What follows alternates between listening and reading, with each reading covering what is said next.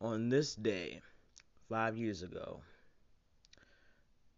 the show that would become my baby, Dangerous Sports Talk, was definitely born. This this show has had many different revamps and it's had many different forms, but I found a home right here to record on Anchor. And as I started to do more shows, it was distributed to all the different podcast platforms. And for that, I thank Anchor very much. I thank you guys, the listeners, for your continued love and your support over and over again. And your loyalty will never ever be forgotten. Now, with that being said, welcome to Dangerous Sports Talk. Of course, I am your host, B Dangerous, and I'm back at it again with another episode. Now, what better way to celebrate Dangerous Sports Talk's birthday without going in about both of my teams playing each other, the Bulls and the Lakers?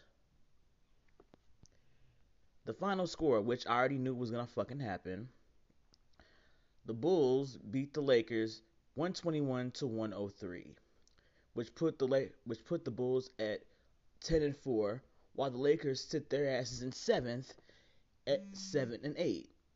I'm sorry, 8-7. Let's see. Let's get the stats going. Okay, on the Bulls side, DeRozan had 38 points. LaVine had 26 points. Small Balls had 27 points. Jones had 13 points. And I'm actually shocked Caruso was fucking scoreless. If anybody I expected to show their asses, it would have been him.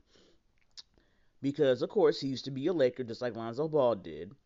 And Lonzo Ball pretty much just showed his entire ass and showed the Lakers why they got rid of him. Because this is a more mature version. He had a broken ass jump shot and layup when he was on the Lakers. He showed potential, but of course, once he went elsewhere, he started to grow as a player. And the Bulls did what they were supposed to do from the fucking opening tip. Distributing the ball, scoring, defense, making sure the Lakers didn't get a leg up on them. And with that, they deserve to win this game. So on the Bulls side, I'm very happy about that.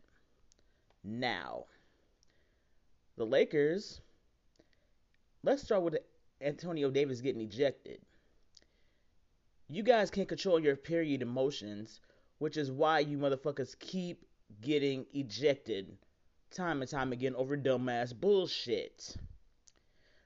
So Anthony Davis, sit there with your little teammate, get your ass a bucket of ice cream and cry in his arms because that's exactly how you look getting ejected. But Anthony Davis had 20 points. Horton Tucker, he had 28 points, which is shocking. Russell Westbrook had 25 and 4 turnovers. Carmelo Anthony had a 9-point puss ass night with 27 fucking minutes. I don't know what Monk's ass was doing in the game because he was in there for 27 minutes and only scored 2 points. Wayne Ellington, 20 minutes, 3 points. Rondo, 18 minutes, 2 points. The power bottom forward, 13 minutes, 5 points. Kent Bazemore, 12 minutes, 2 points. Jordan, 7 minutes and 4 points. Bradley, which I don't even know why the fuck he's still there. He was in there for 17 minutes and had 3 points. I don't know if I already said that, but any fucking way. With the way the Lakers have been playing this season, them losing the way that they did doesn't shock me or surprise me none at all. Because you're 8-7. You should have a better record than this, what people's expectations are of you. And so with injuries out the ass, you guys being inconsistent and can't hold on to piss, let alone a lead, yeah, you deserve this loss and fucking then some. And guess what? I have absolutely no sympathy for you or your damn fan base whatsoever. Because me, I am not like the others. and this is on both sides of the fucking fandom, on the Bulls or Lakers side. I am not the one to avoid shit when it actually happens. If you want to troll and talk shit, we can do that because I can do it much better than you can. So when I put it in your face, yes, this is what the fuck happened. Let's talk about it. And I already know when I shared this post, I'm going to be avoided because usually when the Lakers and Bulls play each other, I get the usual questions. Well, who you going for? You have to pick a side. You a two-teamer. Trust me, I've heard this over and over again. And I make it very clear who I think is going to win. And in this case, I knew it was going to be the Bulls because of how they've been playing since fucking preseason. And since the Lakers can't seem to swallow water, they would give this game up quite freely. And they did the same thing the rent payers did. They lost by fucking double digits. And Bulls fans are swelling with celebration nut and pride. And guess what? I am going to be right there with you. Because while I'm glad, like you are, that the team won, and I'm glad fucking Ball, DeRozan, and Zach actually played as a cohesive unit, that's what you want as a team. You want three of your big names to score, facilitate, play defense, and have good games overall. But not just have good games. You guys actually fucking won against a quote-unquote potential finals contender. So, how does B celebrate this? I bow to my team. I say, I'm glad y'all have more balls than the bastards you played against to actually win the game. Because I don't know what the fuck the Lakers thought they were going to do with Anthony Davis sitting in the back having a goddamn tantrum. Carmelo Anthony scoring a little pussy-ass 9-point game. Granted, you were off the bench, but I've seen you perform much better under pressure, Melo. And we can't, and I fucking refuse to say, oh, well, fuck if Lahee was playing. If Lahee was playing, they probably would have lost by fucking more points.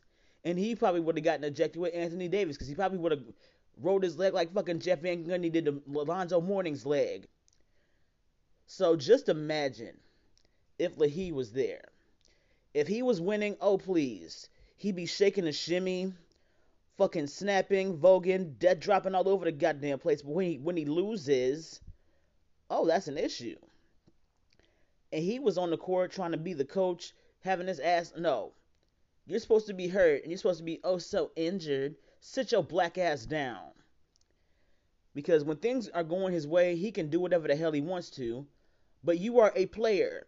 Sit your ashy, acrid, non-winning ass down. And this Lakers team is giving me shades of the 2018 Lakers who didn't make the playoffs at all. And I was literally told from the time LeBron got there, happy days are here again. You don't have to worry about losing anymore. But they didn't make the playoffs that fucking year.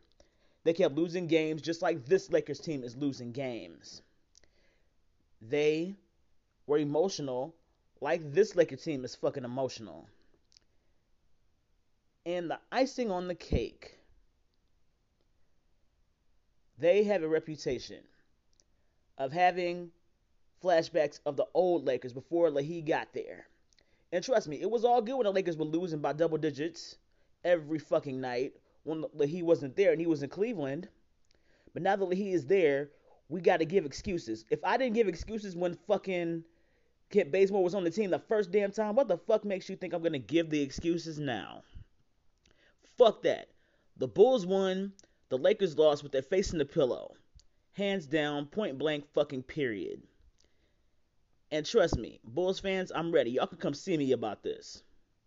We can talk about it, we can chop it up, and I'll tell you exactly what happened, just like I did in this episode, like I promised.